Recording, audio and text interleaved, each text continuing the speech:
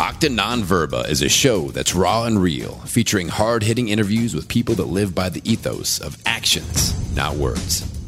Marcus Aurelius Anderson is a TEDx speaker, best-selling author, veteran, and leadership and mindset coach.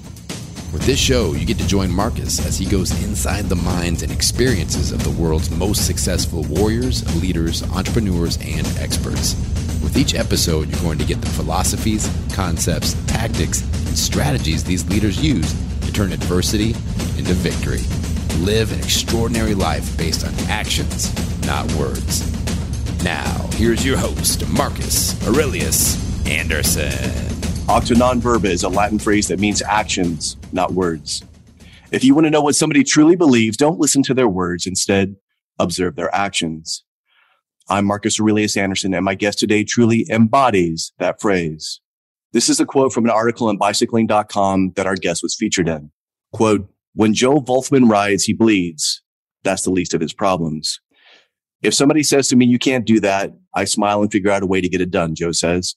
"I stop at nothing, and even when it hurts, I've learned to love that pain and discomfort. We are all born at 100%. It's just distributed differently to each individual." Joe is training with the hope of being selected for the 2024 Paralympics in Paris. Joe Wolfman has cerebral palsy, but honestly, he says that at this point, he doesn't suffer from it. It suffers from him. Joe pushes himself and his body to the limit every day in order to help others achieve their goals. He's training for the Paralympics in hand cycling, but he's also fallen in love with the incredible Brazilian Jiu-Jitsu art. He wants to compete and train at the highest levels possible in order to compete against able-bodied athletes as well. Many think that Joe will always be at a disadvantage, but that's where they're wrong. Joe says his disability is the greatest thing that ever happened to him. Joe, I am so stoked to have you on here. I love your energy, man. I'm so excited to be here. It's just so amazing, and I'm ready to go. I know you are, and I'm so excited to get to be on this conversation with you. We were introduced by April. She is amazing. April Parks. Love that woman. She is a phenom. She is crushing it in every capacity. And then when she reached out to me and told me about you, I was like, what? I got to talk to this guy. And then here we are doing this. So, man, 22 years old. Yup. It's been quite a journey. I'll tell you that. And I'm just lucky to be here. And I'm lucky to have met people like April and you and just people who are here to support my journey and learn about my story, because I think the biggest thing is actually asking and taking that step of like, what is your story, rather than just getting the stares that most people will do and will go to. And they'll just kind of look at me and they'll just kind of be like, what's going on with this guy? But they won't ask. But I know from like facial expressions and like energy that that's what's going on. Yeah. And you started off like just your fight for life early. You were a preemie, right? Yes, so I was a preemie, and I'm not sure how many weeks, but I was born with cerebral palsy. And they didn't really give us, there's no like blueprint, right? With CP, there's no blueprint of what you can and can't do and what their outcome is going to be, right? So it's more of individual based on each person and each person's situation. So my mom and my parents really had to figure it out on the spot. And, you know, I'm really lucky to have the Russian and Egyptian blood kind of going in where they just don't give up. And that's kind of what was instilled in me. You know, I went to physical therapy and I was going there 4 times a week, and we were doing crazy amounts of physical therapy from the start. That's what I ended up doing when I was a little kid. So I guess I was introduced to exercise and fitness at a very young age. Although it's interesting because when I was younger, I hated it. So when I was younger, I didn't like going, and I was like, I don't want to do this. It's, you know, I saw that I was different and that people viewed me differently. And especially in schools and going to public school and being one of the only or very few kids that was in a mainstream school system and mainstream educational system, everyone was looking at me. And I always had like an aide with me, like a one-on-one person to be with me. So there was always an adult kind of hovering over me in every single thing that I did.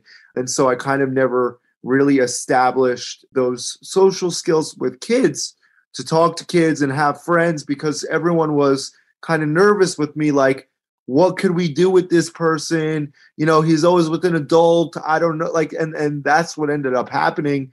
I kind of just never really had friends through middle school and high school. I wasn't the athletically inclined kid, obviously, because of my situation. I had a wheelchair and I started off with a power wheelchair. And one day, and I don't know how this happened, but one day I just woke up and I was like, enough is enough. I don't want to be looked at with this power wheelchair. And it's a big wheelchair. It's one of those like giant things. And you're just like, everyone's looking at the wheelchair rather than you as a person. That's what I saw. So I was like, you know what? I'm going to just take this out and I'm going to like throw it out and I'm just not going to use it. And I started to push myself with a manual wheelchair. And that changed my life completely, just from my confidence and from what I want to do. And I started to realize that I can be physical, that I can do these things. And so that's what started my whole journey. See, that's so powerful, because what people don't understand is if you've been injured, if you've had to go to physical therapy a lot, like you've lived your entire life with it, they're just trying to get us to an occupational therapy kind of capacity. They just want us to be able to do whatever we can. And then they don't want us to hurt ourselves. So they're always going to say, pull back. That's too much, Joe. Don't hurt yourself, Joe. And that's not what you want to hear, especially when you're a young man that's like got all this energy and all this vitality. 1000%. And I always felt that I wasn't really reaching my true potential. Even when I didn't really like physical therapy, I think I didn't like it because I knew that I could give more and they weren't letting me like go to that next level. And it was kind of one of those things where I just felt like I was blockaded by the fact that they want to discharge you, right? At the end of the day, they want you to move on and they want to give you exercises and they say, okay, do it at home. And then that's it. But the truth is, this is a lifelong situation. It's not like it's going to go away. CP just doesn't go away. And that's what I saw. And I didn't really appreciate it. I didn't really like it. And I thought that I do appreciate physical therapy for what it is. And it's definitely helped me get to where it is. But the insurance and, this it has to be a certain way. And if the insurance doesn't want you to go to physical therapy anymore, they're like, okay, it's done. And now what? So I end up going back home, and then you sit with your mind, right? Because at that time, I didn't have a lot of friends. So a lot of what I deal with, I have to deal with on my own. That is where I started to develop my demons in my head. And I say demons, but that is truly what it is. And the more I realized, like I used to have an ego, and I'm working, this is something I'm working on. And I think jiu-jitsu in itself has tremendously calmed that down. That's what ended up happening. Like I started doing so much physical exercise that I developed this ego that like, look at me, like, I'm in a wheelchair and I'm doing all this shit and I'm a badass and all these things. But then I realized that's not what I want to give off. And that's not the type of mentality that I'm here. Like, I'm not here for that. I'm not here to just like showboat this stuff and be like, oh, look at me. Like, you're able-bodied. You should be pushing through. That's not what this is about. What it is about is showing people that everyone goes through struggles and everyone goes through challenges in life. But how are you going to take your ego away and say, I'm going to help you. I want to help the general public, the mass public, and say, listen, I've been thrown around. I haven't had friends. I have demons in my head day in, day out, and I struggle with it. And I feel most of the time, to be honest with you, I feel lonely and I feel like I'm here, but I'm not here. And I train so much because deep down inside, I'm not happy with who I am. And, that's something I still struggle with, but I want to talk about it because I feel like people don't want to talk about it and they're scared to talk about these things. And I want to open the book up and say, here's what the situation is, but it's okay. And it's okay to not be okay. And we just have to move forward and we have to continue to conquer our issues and face them head on. And that's everything, to remove the stigma from being able to say that. And just like you're saying, I love that you're being honest and transparent about this, because I've met a lot of people, especially in the speaking circuit, where they will have this fake artificial positivity, no matter what it is. And that's okay, because we all do that. Like I was doing that when I was injured too, when I was trying to figure things out. But again, that's not sustainable. It doesn't feel real to us. It feels like we're lying. And honestly, it makes us even more depressed and more aggravated and more lonely in the process. That's 100% true. And that's how I kind of felt. And that's why I said there's something in me that I'm doing. And I think it was like this false sense of positivity and telling people, no matter what, you could do it. And like, that's what you were saying. And that's what ended up happening. And I was like, I need to I need to talk about this because I'm not okay and because there's something else going on. And I want to be transparent about it because, again, it's okay to not be okay. But the thing is, our challenges are what build us as individuals. And every person has to go through what they've been through to grow and to be the person that they should become and who they can become. That's what I see. And I just want to give people, and I want to tell people that they all have the potential to reach these goals and reach these crazy aspirations, because I was the chubby kid in a chair who wasn't able to do any of this stuff. And then all of a sudden, fast forward, we're here now and I'm doing all these crazy things. And sometimes I shock myself, it's like crazy what's happening. So it's just so amazing. And I'm super grateful. And I'm super grateful that I was given this disability. And when I do talk to people, I tell them, I don't want the cure. I don't want a cure. If someone were to give me a cure to my disability, would I take it? No. And I think that people always are questioning and asking me, well, why not? And my answer is that it doesn't matter to me. What is normal, number one? Okay. And number two, is that worth it to be normal instead of helping other people? Like, is that going to be my lifelong thing that like, I'm going to be given this cure and not really tell my story? And I think that it's super important to be given these challenges and say, no matter what, I'm going to keep going and I'm going to talk about it and I'm going to inspire and make a difference in people's lives. That to me is more important than being normal or being able-bodied or walking or whatever the situation may be. Well, and that's the truth. And here's the other part of it. Just like we mentioned in that article that I quoted about you, where you were saying that everybody's 100%, just in different ways. So we all have, whether it be fear, anxiety, depression, this feeling, this gnawing inside of us that we're not actualizing our potential, that we're not pushing ourselves. And I know that a lot of people try to push away from hardship and adversity. And you and I are talking about reality. So we're not glorifying adversity, but we also know that we have to lean into it, that we have to use that as a compass. But right now in society, it seems like everybody wants to do anything that they can to not feel any kind of discomfort, to not feel any kind of social anxiety. And the reality is we're feeling those things because it's trying to tell us, listen, there's something wrong and you're not doing this work on yourself. And it makes you do this deep introspection. And right now, a lot of people can be distracted by social media, Netflix. That's exactly what I was going to say. Yeah, go ahead. Yep. Social media is a big platform and it's something that's crucial and instrumental for people to grow. But at the same time, we as a society, I feel like, look at social media and we kind of form this jealousy towards other people because people show what they want to show on social media. They don't show actually what's going on in their life. And so we see all these things and we see all these relationships and all these people traveling the world and spending all the money in the world. But are they okay mentally? Are they really, truly living the life that they want to live? And I feel like we see these things and we don't think about these things in the spare of the moment. We just see it.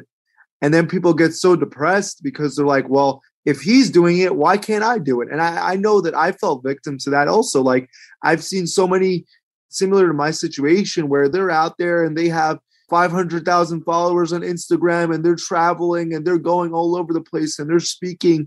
And I'm like, why can't I be in that situation? Like you almost form this, like, not this hate, but it's kind of like a jealousy, I think, towards the person. And that's not how it's supposed to be, because you're not supposed to form an opinion about someone until you meet them. And at least in my opinion, like you have to meet the person and sit down with the person to actually have a 2 cents of who they are. You can't let social media create this person in your head of who they are when you don't even know them. So that's kind of what I've seen. And it's a struggle because social media is in your face. Yeah, it is. And it's easy to build that resentment towards somebody or the illusion of what somebody portrays themselves to be. But just like you said, social media, in my opinion, it's a necessary evil. People want to come support you. So the people that want you to come speak, the people that want to hire you to come speak, they're going to go to your Instagram. They're going to go to your Facebook, which if you guys are listening, by all means, go to Joe Wolfman. It's JoeVolfman, like Wolfman, but with a V. And he has a Patreon there. You can support him to help him raise money for his training, for his equipment. To get to the 2024 Paralympics, people are like, oh, that's in 2 years. They don't understand that means that you have precious little time to really do all the work necessary and all the nutrition and all the like recovery therapy and all the stuff that we have to do. So by all means, please support him if you love his story. But that is the reality. Again, social media helps people that love what you talk about come to find out more about you. But in the end, we have to do it in an authentic manner to say, listen, there's going to be days when I don't feel like doing it. There's going to be days when it's hard. It's not like you're immune to that just because you've done everything that you've already accomplished at such a young age. No, it's an ongoing thing. And with the bike and all that stuff and the equipment, I have to go to Amsterdam 3 times to get fitted for this bike. And it's like we're trying to figure it out and we're trying to really make this happen because time is running out and it's 2 years. I know it might seem like a long time, but it's really not. No, not for a competition at that level. It's not. So that's where I've always been like I don't know what the right word would be. I've always been in that situation where I've had less than most people. I've dealt with me not having the right equipment and me not being fitted for the right equipment. So kind of having to work it out on my own and go to my bike shop and them trying to like fix one thing here, but then another thing happens and then another thing happens. And I've always dealt with that. And I think, again, that builds my story and that builds who I am. But at the end of the day, this is why, it does help to have a bike that's 20 pounds lighter than what I have now. And at some point, there is a point where I do need to, in order for me to be at that and compete and even have a chance, I need that equipment and I need that training and I need whatever I can to get to that level. And I'll do whatever it takes. It's not a question of whether I'm going to make it. It's a question of when I'm going to make it. So that's where I'm at. Well, and for those that listen to this and say, well, it's only 20 pounds extra on a bike. Listen, if I'm doing a ruck march and I have 100 pounds in my back and you put another 20 pounds on there, it's going to be like, good Lord, that's going to feel like it's going to break. That may be the straw that breaks the camel's back. So 20 pounds can make you that much more efficient. And again, this is all upper body that you're doing, right? This is all upper body. So you don't think 20 pounds means anything? Man, it's almost a ton when you're moving that thing. Yeah, it's all upper body and it's a lot on the hands. I have calluses on my hands from like here till tomorrow, all over on my fingers. And again, these things and these challenges build me. But at the same time, people will like, if you read my story on Bicycling Magazine, I have a callus on the back of my head, which is like the craziest thing. And like, because that's because of the rubbing of the bike on the back of the bike, because it wasn't made for me. It's kind of small. So I kind of deal with that. And I used to have a situation where I'd get off my bike after 2 hours, my head would be bleeding.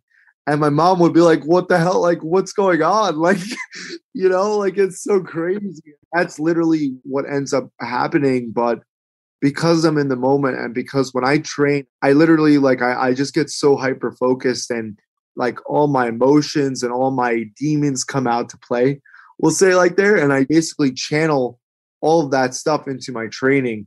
And without my training, I don't know if I'd be alive today, honestly. I never thought that I'd have to deal with these things. And it's kind of, again, it does get lonely. I mean, I'm training 6 days a week for about 4 hours or 5 hours, depending on if I'm doing jiu-jitsu. And sometimes I forget to eat. And sometimes, I don't really talk to a lot of people on my phone because I'm always either I'm trying to recover to get to the other session, or I'm trying to sleep, or I'm trying to eat.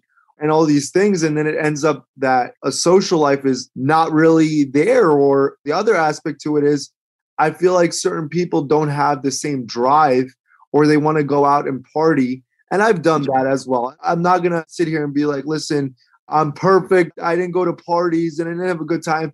And I've done that. And, yeah, it's fun. And yeah, I'm 22. But at the end of the day, I want to make a difference in this world. And it's not easy. I want to become a champion and I want to work to the highest level possible. And that takes hard work. That takes dedication. And that takes me saying, when everyone else is going out, when everyone else is having a good time, I have to train. I have to take a nap. I have to sleep 10 to 12 hours. But then again, I'm 22. So I do want to have a social life and I do want to be able to talk to people. And I don't want to be, just training. Sometimes I feel robotic because I'm like going in and I train and then I come back to the jiu-jitsu school that I'm at and I just keep going and I keep going and everyone's looking at me like, this guy's nuts. Like on Sundays, I spend 4 hours at jiu-jitsu and then I go on my bike after jiu-jitsu and do 2 hours and everyone's like, what the hell is going on? Like, it doesn't make sense to people, right? How I have that drive. And when someone asks me, well, how do you have that drive?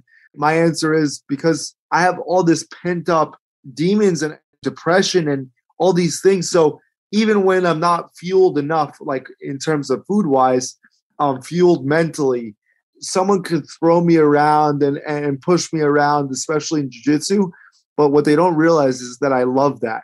I love getting my ass kicked. And that's the thing. And that's where I feel like, most people will be like, this guy's crazy. But at the end of the day, I never experienced that. Like I never really got into any fights or anything like that. And so I have like this like want to go through that and kind of like be in that situation. But jiu-jitsu, I love it so much because that kind of allows me to be in a safe space and do these things. But even with jiu-jitsu, people will realize that I'm disabled and they'll feel bad for me. So they won't roll with me as aggressive as they would roll with someone else. So I literally have to stop them and say, hey, like choke me out, like be tough on me, because at the end of the day, I need to learn how to defend myself, number one. Number two, I want to compete, right? So I want to go and compete against people who I know when it comes to competition, they're not going to feel bad for me. They're going to go and they're just going to rip my arm and that's it. Like, and that's the stuff that I love. And so I want to be trained hard. And sometimes you'll feel this energy with people, especially when you're rolling, because you feel how it's going to go. Like, that's the thing with jiu-jitsu. Like, the person you're going to roll with, that energy that's transferred between you and the person. So right off the bat, it's always this thing of, hey, like, you don't have to worry about breaking me. Like, I'm good. Like that's literally what ends up happening every single time. Another thing is that I'm very unorthodox with my jiu-jitsu, right? Because I can't do a lot of the movements and I can't use my legs and I can't close my guard and things like that. I use my chin and I literally like shove my chin and my face into people's faces and they don't know what to do, right? And I can't do a knee on belly. So I literally put my chin into their ribs. They're like tripping out because it's not like a normal way. And I literally have to figure things out as I go. Well, how do I use their body for my advantage? How do I use a reaction and action, right? So if they react to me, how do I act in a way that can allow me to be at an advantage? That for me is just so amazing, right? Every single person is different. And that's why I love it, right? Because biking is cool and biking is amazing. And there's an aspect to it of where you can kind of like zone out. But with jiu-jitsu, you have to be in the moment, right? You have to be in the moment and you have to know, and you have to see people's weaknesses. And that's where I'm at. And I just love it. I just really do. So. No, it's so true. And with jiu-jitsu, like you said, you have to be present. You have to be aware, like you said. And again, how many people have we heard of? Marcelo Garcia, the greatest grappler alive right now, like he has short arms and like short appendages. So when he does like his version of like a go-go Pilata or his version of an Uma Pilata or his version of a guillotine, which they call a Marcelotine now because he's adopted it to where it's like, listen, I don't have long arms. I'm not a big guy. So him trying to work on just like this crazy top game may not be his biggest advantage. But like you said, in wrestling, they do that. They use their head to post. So it's the same kind of thing where you're like, listen, I have an additional appendage with my head. A lot of people don't see that coming. That is an advantage for you. And then to be able to use that at such a high level gives you an unfair advantage. So when people are like, I'm in jiu-jitsu and it's like, it feels like they can read my mind. No, if I have you in a position, there's only a few things you can do. I've trained that all day. So now if you roll, I grab the arm. If you don't, I take the belly. If not, then I go here and you're doing that. So you're truly taking what I have found with martial arts I've done for like 30 years. What I have found is that the individual is more important than any art or any system because you will always be that individual. The system will always have its sort of limitations. But if you can evolve and change like you are, that makes you not only a better martial arts, but again, a better athlete on that bike, a better human being, a better person for your community, a better speaker, everything. So if we take those lessons, like you said, let the ego go, that's how we get to the next level. Exactly. And with jiu-jitsu, it's just so crazy because, I had the conversation where my professors were like, well, would you compete against disabled people? Like, what is that thing? Because I specifically mentioned that I want to compete against able-bodied athletes, and I want to be put in those situations, and I want to do submission only, because at the end of the day, points for someone to get on top of me and mount me, that's easy for them to do. They're already at an advantage with that. So you take that away and you take time, or you give me a bigger time frame and say, okay, you have 10 minutes or you have 15 minutes. Now what? And it's all based on technique and grit and pushing through. That's a much more level playing field. And I'll tell you this, I could be put in a lot of uncomfortable situations. I don't tap. I just go into this meditative state and I take a deep breath and I just let it happen. And I get people very tired. I basically let them fatigue. I let them throw me around, and then it's my turn to play, because as soon as they get tired and I feel that, again, it's the energies that are transferred. Then I start to realize that they start making mistakes. They start giving me the space I need. And then that's it. You know what I mean? So it's one of those things. But when we were talking about, me competing against disabled athletes, like, I don't want to make another person who's disabled more disabled. I don't want to have those situations where I'm going out there and I could possibly injure. Like, it's one of those things in my head where I want it to be one of those things where there's a shock value to it, right? Because again, jiu-jitsu is also a mental game. So if I go, I know majority of people are going to underestimate what I'm capable of doing. And so they're going to be like, oh, this is going to be easy. This is going to be a joke. And I want them to say that. And I want them to think that, because when it comes down to it, and when it comes to, me being on the mat and you take the wheelchair away and I'm head on with this person, they start to realize, they're like, oh shit. And it's happened so many times before where people are like, oh my God, how does he have that strength? And it's one of those things where I want to see how far it gets, because this whole thing of me moving my body and like my legs are working a lot better than they used to, which is even crazy in itself. And I've only been doing jiu-jitsu for 10 months. I've seen more progress with jiu-jitsu than 15 years of physical therapy. So think about that. It's so crazy. So who knows down the line in a year what's going to end up being with my legs. That's it. For me, it was the same thing. I got medically retired after I was injured, after I was paralyzed, and I started to recover. They medically retired me from the military. But again, I got out and now I'm like 50 pounds overweight. What do I do with my life? I can't do the stuff I was doing before. So again, going back to martial arts was my first love, and being able to hold a blade or a stick or put your hands on a correct fist to throw a punch so that you're biomechanically lined up. Again, going back to working on jiu-jitsu, whether it be a takedown, whether it be a Kimura arm lock into an Americana, whatever it is, all these flows that it's not that I learned anything, it's that I relearned stuff that I had forgotten. And for you, like you said, you're doing the same thing. And then that for me is what allowed my body to actually begin to recover, heal.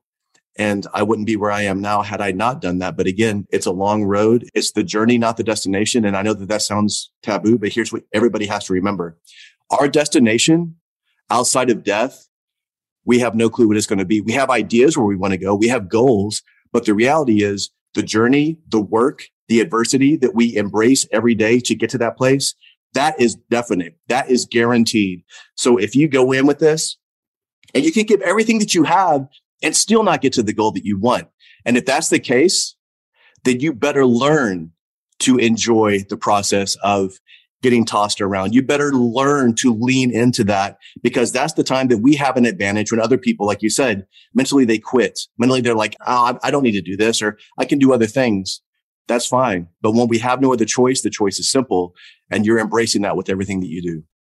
That was part one of my interview with triathlete, Brazilian jiu-jitsu practitioner, professional handbiker, and future Paralympic athlete, Joe Wolfman. You can hear part two of our interview on the next episode of Octa Non Verba, where Joe returns to discuss how his athletic performance has inspired him to grow in every area of his life. Joe shares his process of dealing with rejection, learning about himself and his capabilities, and the importance of honesty and vulnerability when discussing disabilities and social situations. Until next time, live a life of actions and not words. Live a life of Octa Non Verba. Thank you for listening to this episode of Octa Non Verba.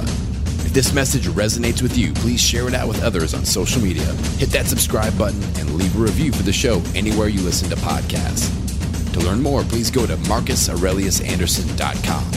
and join his Octa Non-Verba Inner Circle to get exclusive content, news, and information. Until next time, remember, talk is cheap. Live your life based on actions, not words.